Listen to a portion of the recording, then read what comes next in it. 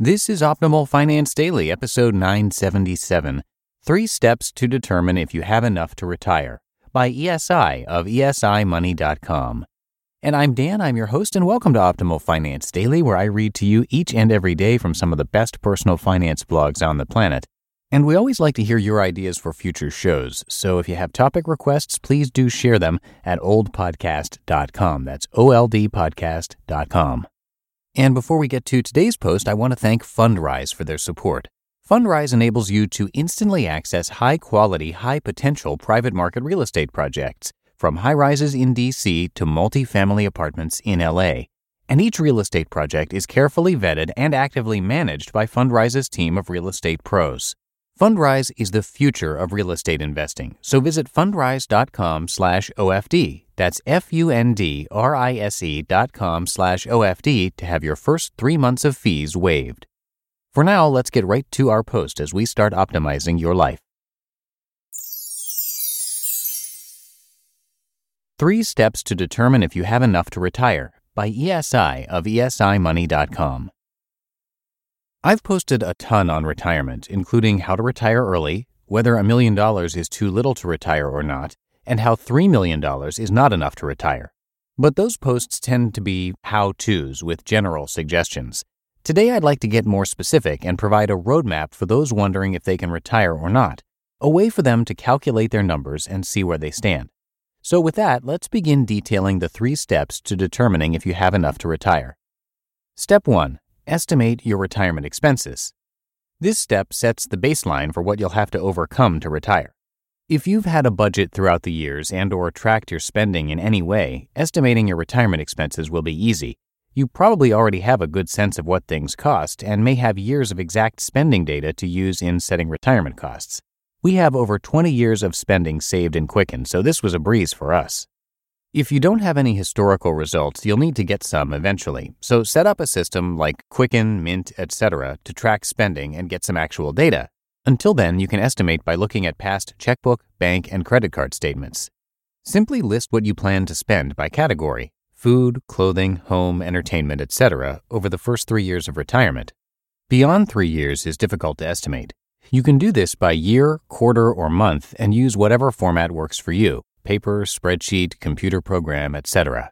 We use a spreadsheet and list costs by category and by month. Then, at the end of each month, I save a new copy of the previous month's sheet, lop off the month that has passed, and set new projections based on more current info. This gives me a completely up-to-date budget every month and allows me to make adjustments where needed. Easy peasy. Doing this, you'll get an annual spending number. This will be your retirement target. Step 2. Determine how much retirement income you can generate. Calculating retirement income can be difficult since there are so many variables that go into it. I'll focus on the basics that likely apply to most people. These are: 1. Total assets less any debt on them. Obviously, the higher this number, the better. 2. The amount of income these assets can generate, or said another way, the income-generating return rate on these assets. 3. Whether or not you want to draw down on your assets in retirement. For example, using the 4% rule we've discussed here quite a bit. See my post, How to Retire on $1 Million or Less, if you want more specifics. And 4. Extra income from a side hustle. Once you know these, you can get a decent projection of retirement income. I'll run through a few examples to show what I mean. High income generating assets.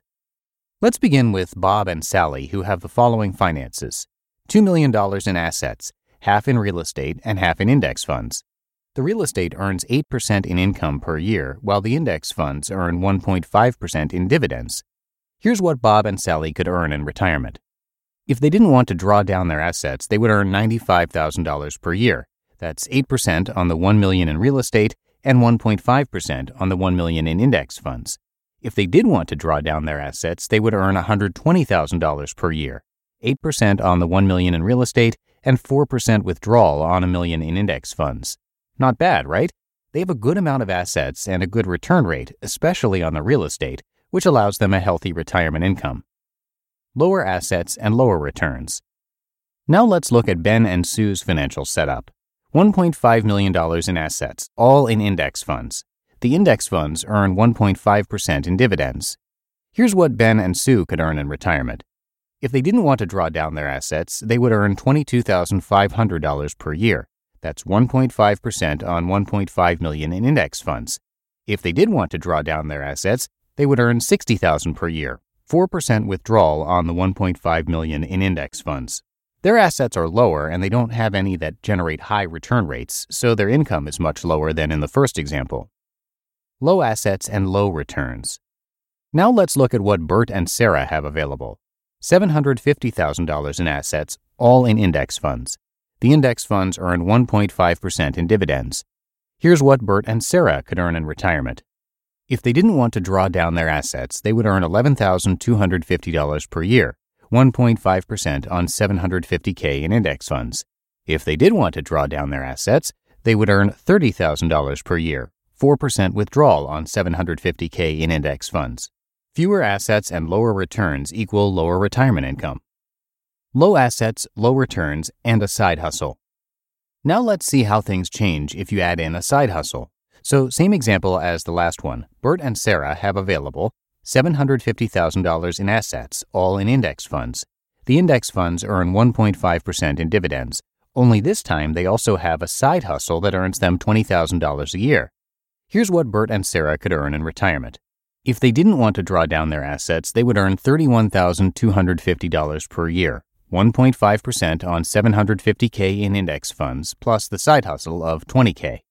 If they did want to draw down their assets, they would earn $50,000 per year, 4% withdrawal on $750K in index funds, plus the side hustle of $20K. Big difference from their non-side hustle results, huh? This is why having a side hustle can make such a huge difference in retiring both faster as well as with more retirement income. I think you get the idea.